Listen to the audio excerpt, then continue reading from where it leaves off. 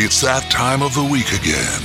It's that time when the latest episode of Digital Kill the Radio Star drops. It's time to waste another hour or so with David and Chris as they spout out more of their worthless music knowledge. You had time to waste, and I'm not sorry. It's time to hear them discuss the music of their youth, as well as the music of today. I wanna taste love and pain, wanna feel pride and shame. Miss you, misunderstand me. She fell, right under my spell. On a baby, come on. She danced,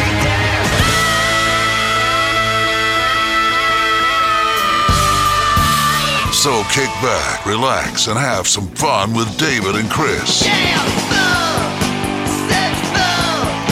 Digital Kill the Radio Star starts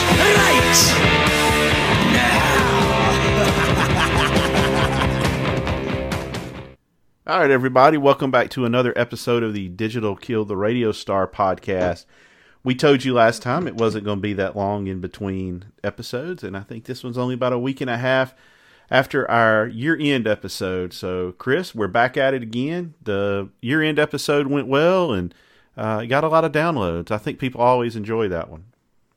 That's good. I had fun doing that, and I texted David after that and told him how I had a good time doing it. And I said we ought to ramp this up and do more going on. And I think he was a little bit shocked by that because a lot of times I don't know. I think a lot of it, us not doing more is probably I am the problem on that.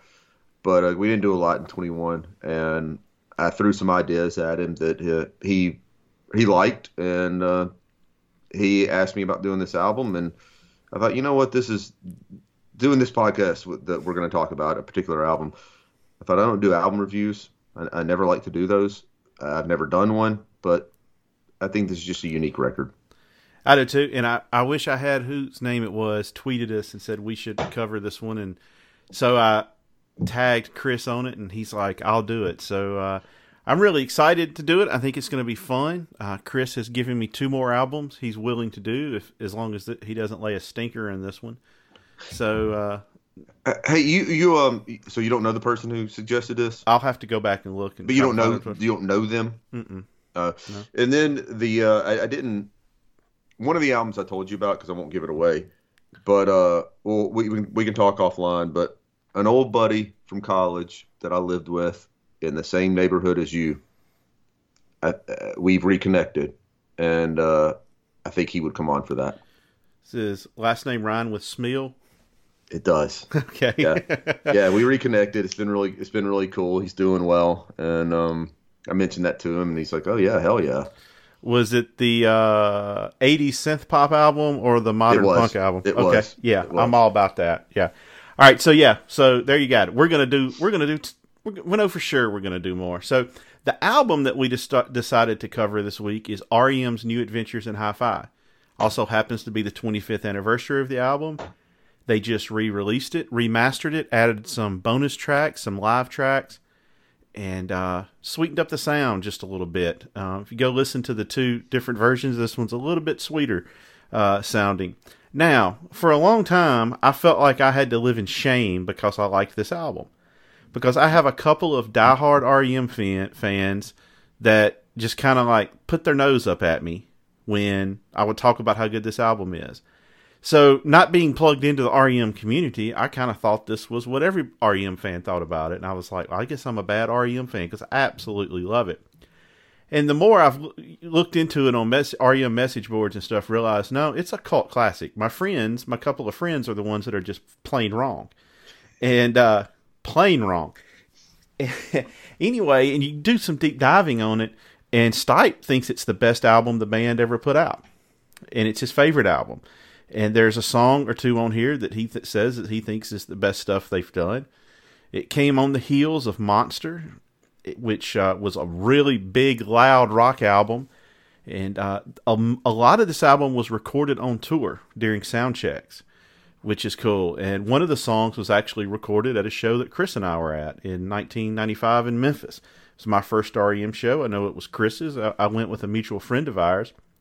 So the album is very unique in that respect. And from what I can gather, they got some of the idea to do this from Radiohead, who opened for them earlier. And Radiohead was recording songs that would go on to be the Bends while on the album. So this was kind of, to some extent, a kind of a revolutionary thing. A lot of these songs got played live before the album came out, which is reminiscent of, if anybody's a Neil Young fan out there, he recorded a live album called Time Fades Away, and none of the songs had ever been recorded on an album before. And it's kind of a cult Neil Young classic. So this kind of had the feel to that. And like we said, it was released 25 years ago. It has moved 7 million units, which is a lot. And it had 4 singles: Ebo the Letter, Bittersweet Me, Electrolyte, and How the West Was Won and Where It Got Us. So with that said, Chris, what are your overall thoughts on the album before we get into it, and how do you think it's perceived? Okay, so I'm gonna just take you back to this. I bought this when it came out. I was a freshman in college, 96, and I probably got it in its first week of release. I don't remember exactly. Who knows? It may have been the day it came out. And I liked it, and I listened to it a pretty good bit back then. I mean, I liked it then. But it didn't really have it didn't feel as big, obviously, as, I mean, the REM was on quite a run, if you think about it. They, I think they had 3 straight #1 albums, didn't they? well, I was going to say, you released Green, which was, that was a big record. But then they come out with Out of Time, Automatic for the People, and Monster. And those were just huge records. And I think with this album, when it came out, it was the musical landscape, it was changing a bit. You were starting to get more of the new metal was emerging, the boy bands, the little pop darlings, Britney and Christina Aguilera, Jessica Simpson, all those. Hell, Hanson was big. Chumbawamba. Yeah, it was just the landscape was changing. And you think about Monster, that was released when the Nirvanas and the Soundgardens and the Alice in Chains ruled the world. And I think that's a lot of the reason why you had Monster sound the way that it did. I don't think they were necessarily trying to make a grunge record, but it's loud. And it's probably the most straight ahead, just rock record they've ever released. And as a matter of fact, if somebody's never really listened to REM, they never have, and they're a guy that we were talking about before we hit play on this, that you might have to listen to one of his records. If I were to recommend an REM album to somebody like that's a big rock guy, I might say listen to Monster. But this record, when it came out, I think was a combination of those sounds of Monster mixing in with a little bit of the Out of Time and Automatic. And in some ways, on a couple of songs, I think they went a little bit further back. I read the same thing that you did, that it sold 7 million copies, and I was very, very surprised by that. I didn't think it sold that well because it didn't feel like it did.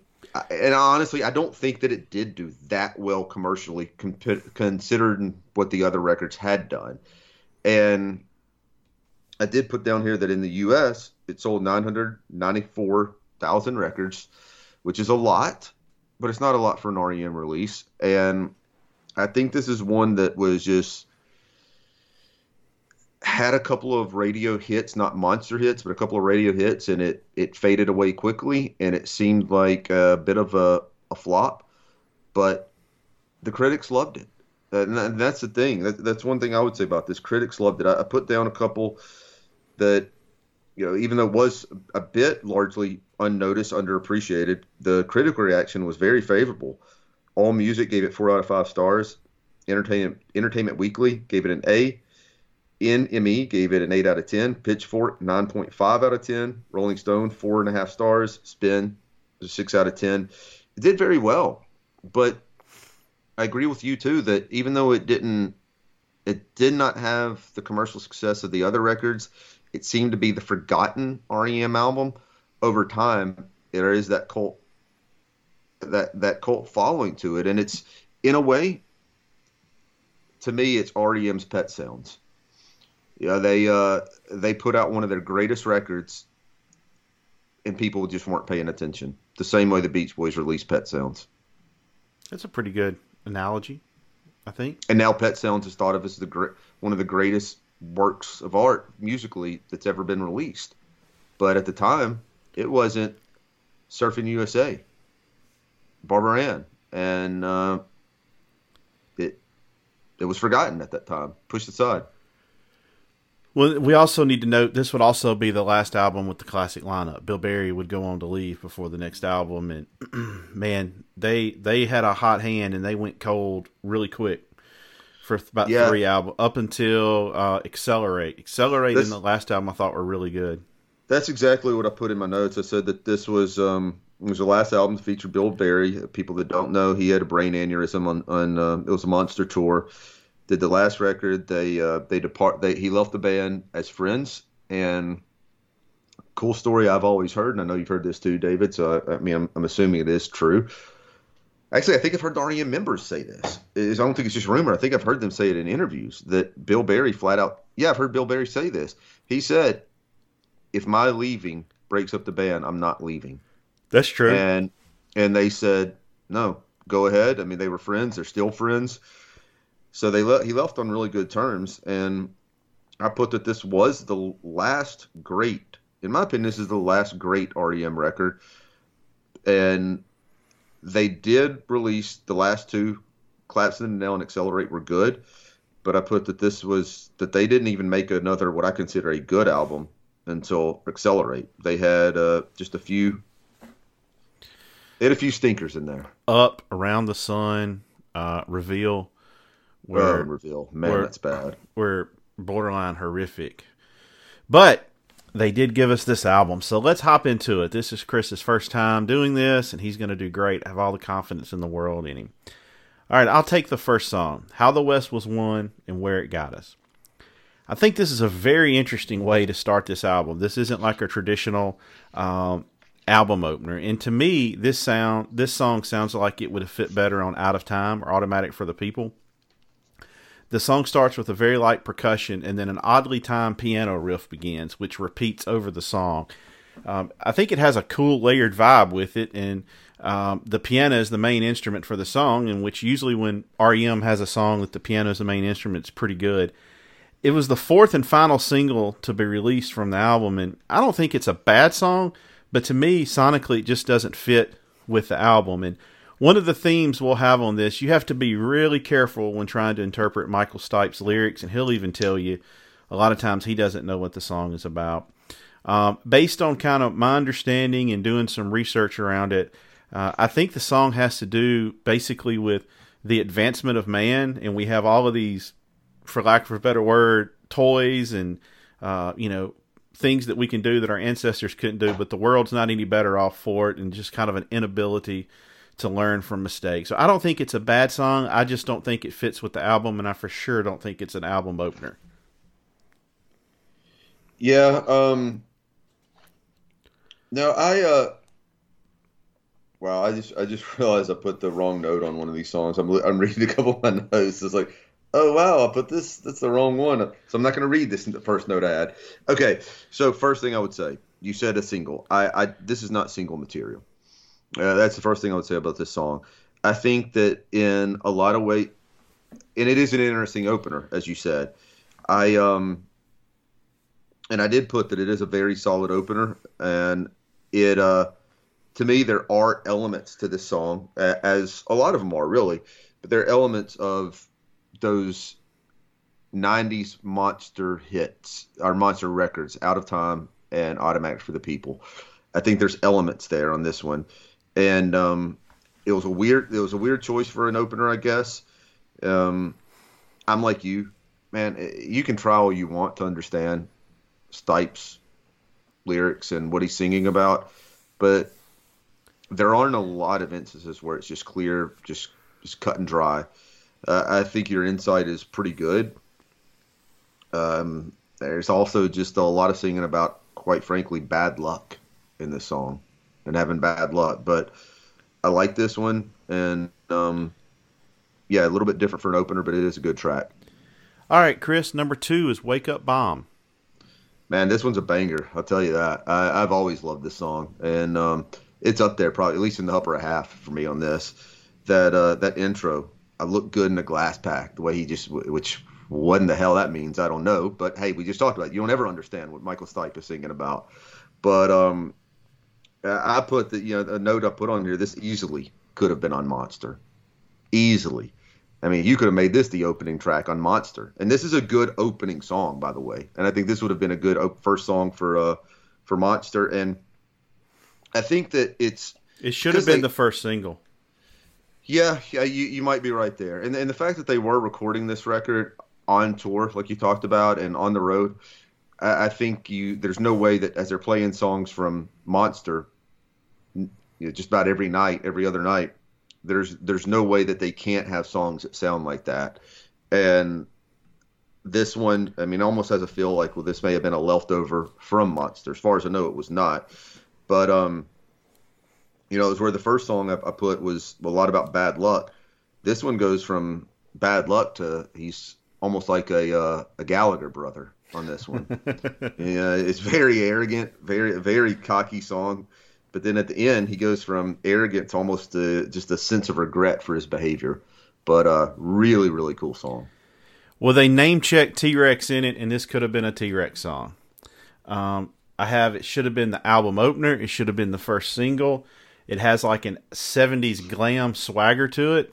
There are no bells and whistles on this. It's just straight up loud rock, which REM, when they want to, can do that really well. Just kind of analyzing the lyrics and seeing what other people thought about it, it seems to be a general consensus. It's a guy looking back on his youth and maybe thinking he was more hot stuff than he really was, and then having a little bit regret about that, coming to terms with that.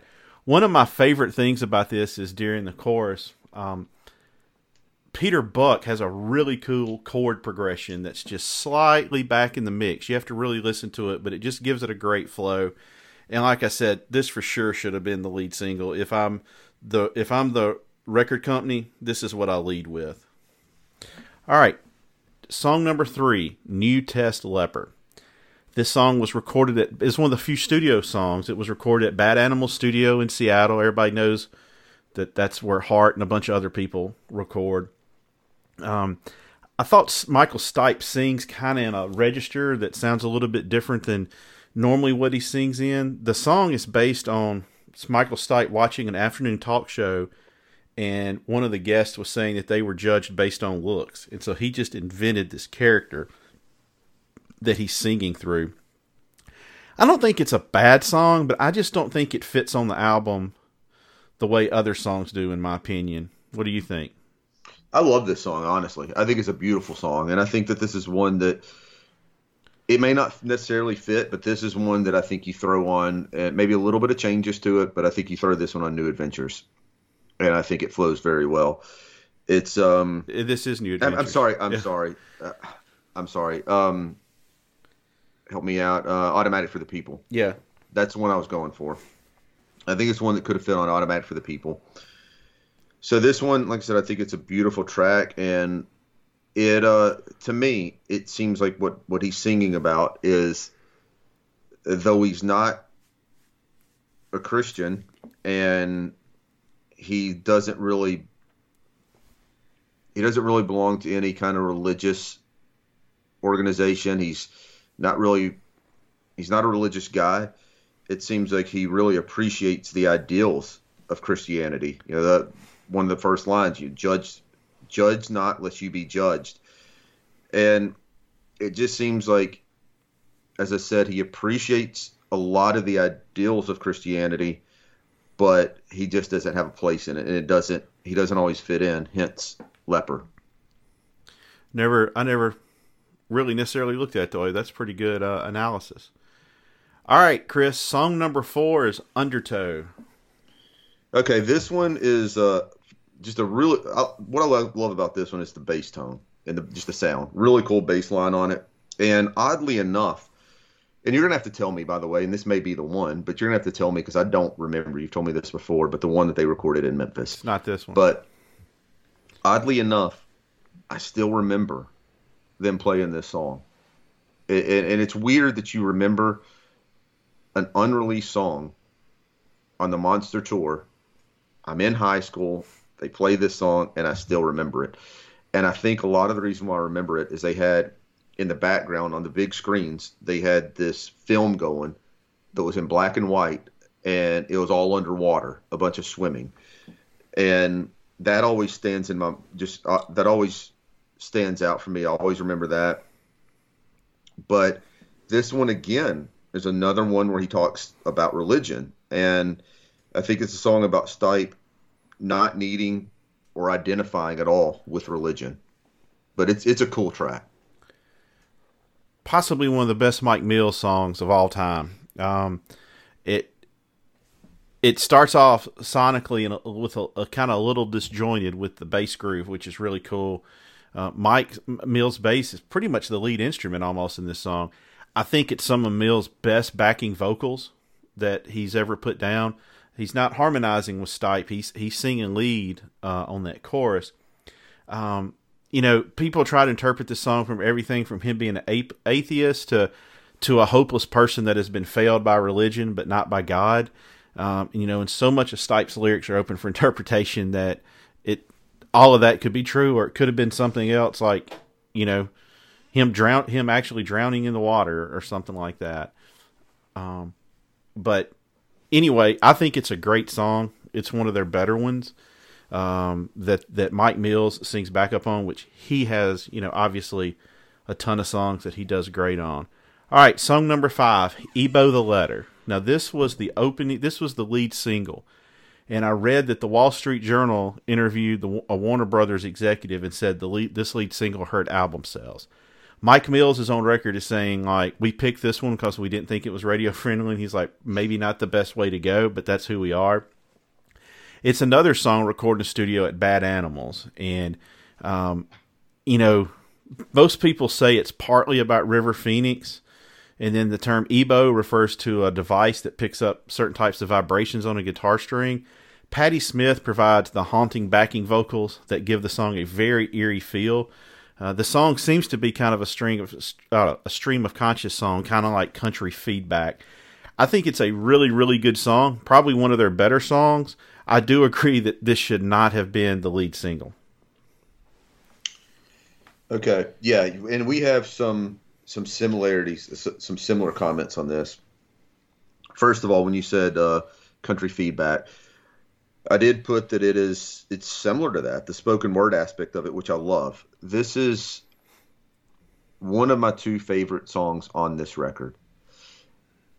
Now, that being said, does it sound like a single? Not at all. And it is a weird choice. But here's what I will tell you. The friends of mine that are REM fans, we all agree the song's amazing. And David, did you have this in your top 20? It just missed out. Okay, I couldn't remember it. But one of my friends at work, when I told him we were doing this, he's like, hell, I need to put together a top 20. And it made his. I think REM fans love this song. But to reach the masses that aren't really REM fans, that are just listening to the radio, it was probably a bad choice. But as I said, I loved it. I loved the spoken word aspect to it. Even when it was released, it was so different. It was so different coming off of the songs off of Monster that were the hits off of that. Crush with Eyeliner, What's Frequency, Kenneth. It was definitely a different kind of song. But I put as well the Patti Smith. I actually used the word eerie. I love her contribution to this song. She sounds so cool in it. And I don't, you tried to put, you said maybe River Phoenix. I don't have a clue what he's talking about on this one, and I'm not going to even pretend. This is as difficult to decipher as any REM song lyrically. But the final thing I'll say about this is the line, "Will you live to 83? Will you ever welcome me?" Man, to this day, that still gives me chills. It still does. I don't know what it is about it. It's just it's something with his voice, the way that the voice sounds, and there's such a desperation in his voice that he's almost quivering when he says it. Man, I love that line. I mean, that is the part every time when it comes up. I just really focus on that one part in particular. All right, song number 6 is Leave. Tell us about it. Leave is going to be, it's one of my, I just said Ebo the Letter is one of my 2 favorites. This is one of my other 2, and I go back and forth as far as which one is truly my favorite. This song is incredible. The intro, pure brilliance, the way that comes in. And the siren, when it comes in, that really should be annoying. It should annoy the hell out of me, but it's perfect. And everything about this, there's just so much sadness and despair in the vocals. And the last note that I put on here is, what is he leaving behind? I don't know. I don't know what he's really going for in this song. Quite possibly my favorite track on the album. The song starts with a very almost classical / flamenco style of guitar playing. And then the siren / I don't know if that's a sample, a loop, or a DJ scratching all the way through it, but it sounds like a siren. That was very kind of on the front end of that kind of stuff being incorporated into rock music. So they were a little bit on the front end of that one. I have put here that the loop was groundbreaking at the time for a conventional rock band. Not only is this one of their best songs on the album, I think it's one of their best, period. I think we both had it in our top 20. Yes. The chorus, Michael Stipe is pouring a lot of emotion into it, and you can feel it. And I think we're kind of getting to the part of the album that a lot of people reference, that so much of this was done on the Monster Tour, and I don't think they really toured for Out of Time or Automatic for the People, so they'd been off the road for a while. So when they do this, they're getting road weary pretty quick, and there's several songs on this album all about traveling and leaving, and maybe it's a metaphor for other things, maybe it's not, but man, this one, this is one that if they were ever reunite, I want this one on the set list for sure. Some of Stipe's best vocals, some of his most moving vocals. There's just pure pain and anguish during the chorus of this song. Yeah, I agree. I'm with you. This is one that they do get together. I'm like you. Please don't leave this one out. All right. The next song is Departure, which was recorded at the concert that Chris and I went to in Memphis. It wasn't played during the show, but it was recorded at Soundcheck. I have a little background here about, they'd basically gone 2 album cycles without touring up until Monster. This song, I don't think there's any ambiguity about this. This is about the pain of being a traveling band and how it moves at such a dizzying pace. And you're in one, he name checks a bunch of different cities. I think this is another really good, fun, straight up rock song. Not necessarily fun, but it has an up tempo beat, and you have to listen to the lyrics to get that there's some despair in it. But just a banger of a song on a good rock album. Yeah, I think this is another one that would have fit well on Monster. This has the classic, just word explosion that REM has, the early REM records, in my opinion. It's a throwback to that. Just so many words. The background vocals, classic Mike Mills. His backgrounds on this song are just killer. To me, it's one of his best on that record as far as Mike Mills' contribution. The bridge, killer bridge. I love the guitar tone by Peter Buck on this one. And like you said, song about travel. And I don't think we're reading in too deep to think that it's probably about touring. Yeah, I don't think there's any question about that at all. Which is it's nice to have a straightforward lyrical song on the album. It doesn't happen often. All right, so Bittersweet Me, the second single. I really thought this had more of a classic REM sound. And I said that this, I know I keep saying where it could have fit on another album. I know this is one album, a cohesive unit, and I like the way everything flows on this, but I do think this is one that could have fit on Green. Really, really good song. I don't, again, common. This is a common thing we're talking about on this podcast. We don't understand. You don't always know what he's talking about. The lyrics on this one just suggest not being fulfilled in life. Yeah. This, you could have made a case for this being the lead single too. Oddly enough, this song's never been played live, which I think is pretty weird. That is weird. I on a soapbox here for a second. Don't record something if you're not willing to play it live. I just don't see the point in it. I really respect bands that play their, full catalog. The Black Crowes, to my knowledge, only have one song they've ever recorded on an album that they've never played live. And you go through all this time to put an album together and spend a lot of money on it, but then you don't want to play anything live. Either you don't think it's good enough or you can't pull it off live. Obviously, they could play. They can play Wake Up Bomb. They can play this. I kind of picked up that the song is about having it good, and other people think you have it good, but you're discontent in your situation, and you don't think you have it as great as other people do, and people are just saying you kind of have a bittersweet attitude. But this is one of the better rock songs in their catalog, and I think it could have possibly been a lead single. All right, number 9, Be Mine. Sonically, this song reminds me a lot of Let Me In off Monster, except the vocals are a little higher than they were on Let Me In. Oddly enough, REM does really good with loud, distorted guitars without drums and or minimal drumming, and Michael Stipe singing. He does that on a couple of songs. On the surface, this seems to be a beautiful love song, kind of like a pledge of undying love. If you just let me commit to you, kind of like, you're my religion and you're my world.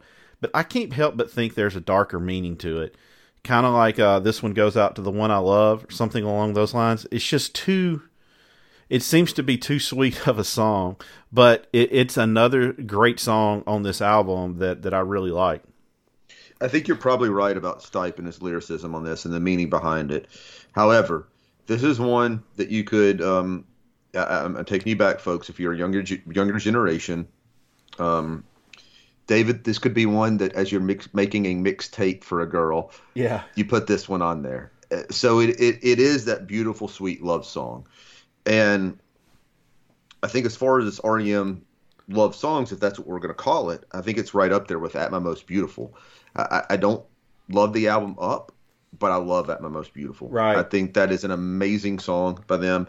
And I think this is right up there for them with love songs. And in some ways, I think it was a little bit of a precursor to Up. It's much better than 90% of what's on Up. Might have been a precursor of what was to come. I agree. All right, Binky the Doormat. I don't have a lot to say about this one. I do. I'm going to say that it is my... Oh, good. You'll carry it then. I'll just give the comments that I have on it. It's my least favorite on the song and the closest thing for me that's filler. That being said, I don't hate it. I don't. And that's what makes a great record. When even... There's nothing skippable on here. Butch Walker has a song called Mixtape where he says, even the bad songs ain't so bad. He says in the lyrics. That's what this is. Even the bad songs ain't so bad. Meaning, this is a weak track on a great album. It's not a bad song. No. The award for best song title on the album goes to this song. So, I think this is one of the more disturbing songs in the REM catalog. I think it's about date rape. It's got the line talking about putting somebody in the bathroom, shut your door, open wide. This is why I think that Seconal and Astroglide. Seconal is a barbiturate that was real popular in the 60s and 70s, can be used to drug women. Knocks them out. Astroglide's obviously lubricant. But at the same time, Mike Mills may have some of his best backing vocals on this. It's almost like a call and effect response to it. But, there's apparently a movie or something or a cartoon or something about Binky the Doormat, somebody that lets themselves get walked all over. But there's in one commentary I read on it said they thought it was about like really rough sex, but then the consensus kind of seems to be at least that second verse is about date raping somebody. So obviously Stipe's singing through somebody, and with Michael Stipe could have been completely wrong. It could have been about a doormat people walk on. Who knows? But if you take that second verse and analyze it, it's either about rape or some pretty kinky sex. All right, Chris, the next song, Zither. I have worthless instrumental next to it. You got anything?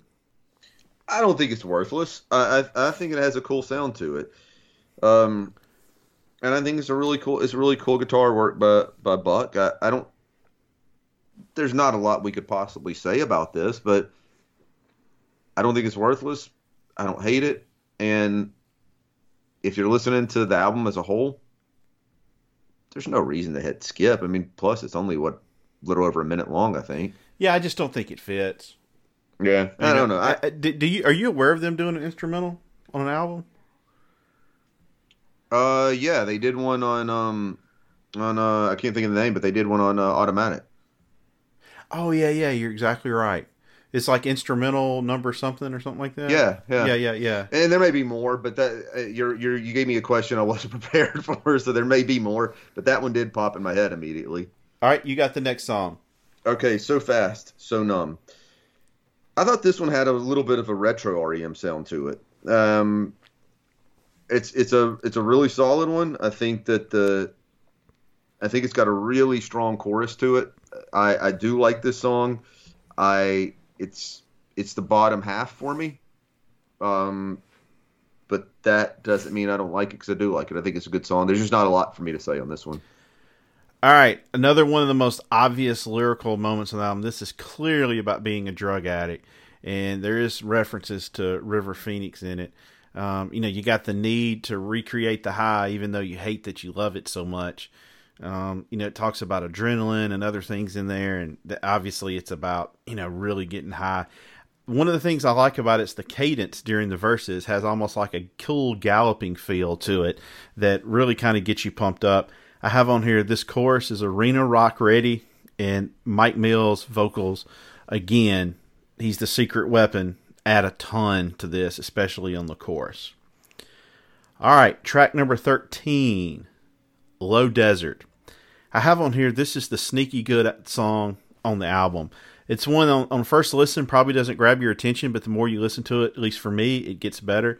The beginning almost sounds like the instrumentation almost sounds like it could have been like a soundtrack to a Western movie feel at the beginning. But then I really love the interlude. Peter Buck really doesn't do guitar solos, so it's just he's just kind of playing over the melody, and I can't tell what kind of effect he's playing on his guitar, but it's almost a floating like feeling. And to me, it sticks out different than anything else they've recorded. The first verse is obviously about a car crash, but I think the overall vibe of the song is the feeling of being stuck in something that you can't get out of. And like we say, broken record here, who knows with Michael Stipe, but that seems to be the consensus of what it's about. And reading the lyrics, I think I tend to agree with that. Okay, this one is like, it's right there with Binky the Doormat as far as one of my least favorites on the album, and I still go back to even the bad songs ain't so bad, and I say that just lightly. I don't think it's a bad song. It's I do still like it. I think that this one too does have elements to Monster that maybe was a little bit of a carryover to that sound. Like I said, not a bad song, just not a lot to contribute to that one. All right, the closer, Electrolyte. Okay, the third single. It's probably my third favorite on the album, which is probably makes me a little bit different than a lot of REM fans, because this is one that people just love this song. Tom York, who is a big REM fan, has said this is his favorite REM song. I think this is his favorite record by them and his favorite song by them. Stipe has said it's his favorite song he's ever written. Oh, wow. Okay. Well, hey, two musicians saying that, but a lot of fans love this song. Our mutual friend who never listens to this record just talks about how much he loves this song. I think it is probably the one that REM fans can agree on more than any on here. It seems like nobody dislikes it. It's a fan favorite of the album. Sounds like a sweet love song, but a lot of theories say it's about alien abduction, and I don't really know. I haven't delved too deep into it, but that's what a lot of people say, alien abduction. All right, I have on here, it may be the gem of the album. I have, it has a very automatic for the people vibe to it. Stipe has said it's his favorite song he's ever written. So here's my interpretation of it. It's completely different. It's a long goodbye to the 20th century. He name checks a lot of things from the 20th century. And, you know, he says 20th century, go to sleep. And at the end, you know, he's talking about he's ready for change. So, like, he's not going to look back on things forever, and he's looking forward to the future. Great piano-heavy pop tune. That's really what it is. It's a pop tune. It's a really kind of almost sugary sweet pop-sounding tune. But, I mean, this was in my top 20 REM songs. And most diehard fans will tell you it's one of their favorite songs. They always do a good job when it's them on the piano. And it's kind of a, you know, Night Swimming. It's a great, you know, song like that. So we're closing it out with that. Man, you read the lyrics on that, though, and you could almost, I mean, he didn't know it at the time, I don't think, but you could almost be like, they're saying goodbye to the old band. Because they're going forward, you know, going to be going forward without Bill Berry. So the band really changed at that point, but this is the last great REM album that they put out. And like we said, the last two were good. They were above average, but this is a great album. And it's a shame it doesn't get recognized by the general public as much as it should, because it was a real gem of the 90s. I agree. And, you know, when you look at people that were not big REM fans, but they just, in a time when people bought music, if we go back to the good old days, when people bought music, this is one, they may not have been massive REM fans, but they'd buy the hit records. They're going and they're buying a copy of Out of Time. Maybe they're buying Automatic for the People. They don't buy this one. It Right. just, it seemed, a lot of people missed it. It's one that has aged incredibly well. As I said, I liked it when it came out. I liked it a lot when it came out. But it's like as they always say, like a fine wine. It gets better with time. And you know, we did an REM ranking of albums. I don't remember where it came in on mine, but I know it was in the top half. And you know, I think that's saying something when you say that this is the forgotten record of a band, and that they were, you know, so far into their career, and they put this out, and you know, things just went downhill after that. I mean, they honestly did, and I wish more people had heard this. And if you listen to David and I, and you're not necessarily an REM fan, but you like some of the songs, and you're not a big REM person, you probably haven't heard this record, put it on, give it a chance. I think you would like it. It's a very solid record from beginning to end. And as we said, the bad songs ain't so bad. So what my point is, you don't have to skip. Just a great, great record. Yep. Chris, you did a good job. Did you have fun?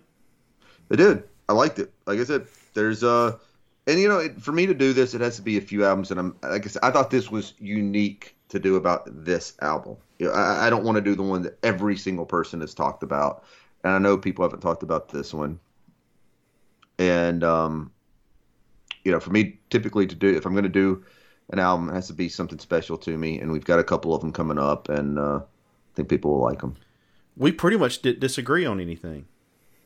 No, we didn't, because the ones that I said were the weaker tracks. You agreed. My two favorite ones, one of them for sure is one of your favorites, and the other you really hold in high regard. So no, we agreed straight up. I mean, even the lead single, opening track, we agreed on that. Everything about it. I don't like it.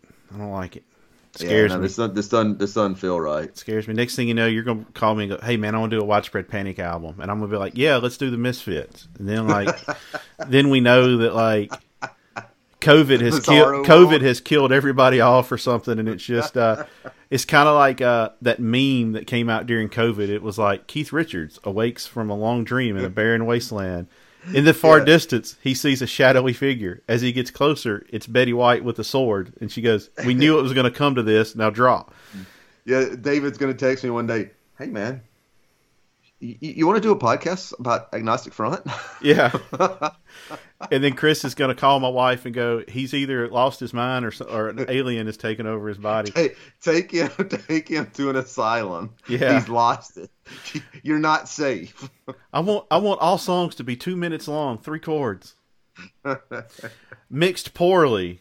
All right, everybody. So this was fun. We're going to do it again. We have 2 more albums for sure that we're going to do. And we also have 2 more good ideas that Chris gave me. What we'll probably do is we'll probably put the other 2 ideas in between the album reviews because we don't want to do just all album reviews. But the next 2 I think people are going to really like. We'll have a very diverse list. So, Chris, I took the liberty this time of picking the Play Out song, and I found a really cool live version of Electrolyte to play us out. So I'm not gonna argue against that one. So here it is from the Live at the BBC album, and this is specifically taken from the John Peel session. So if you live over in England, you know that's a big deal on the BBC. So here's R.E.M. with Michael Stipe's favorite song, Electrolyte. Your eyes are burning holes through me. I'm gasoline. I'm burning clean. 20th century, go to sleep. Your plasticine, that is obscene. That is obscene.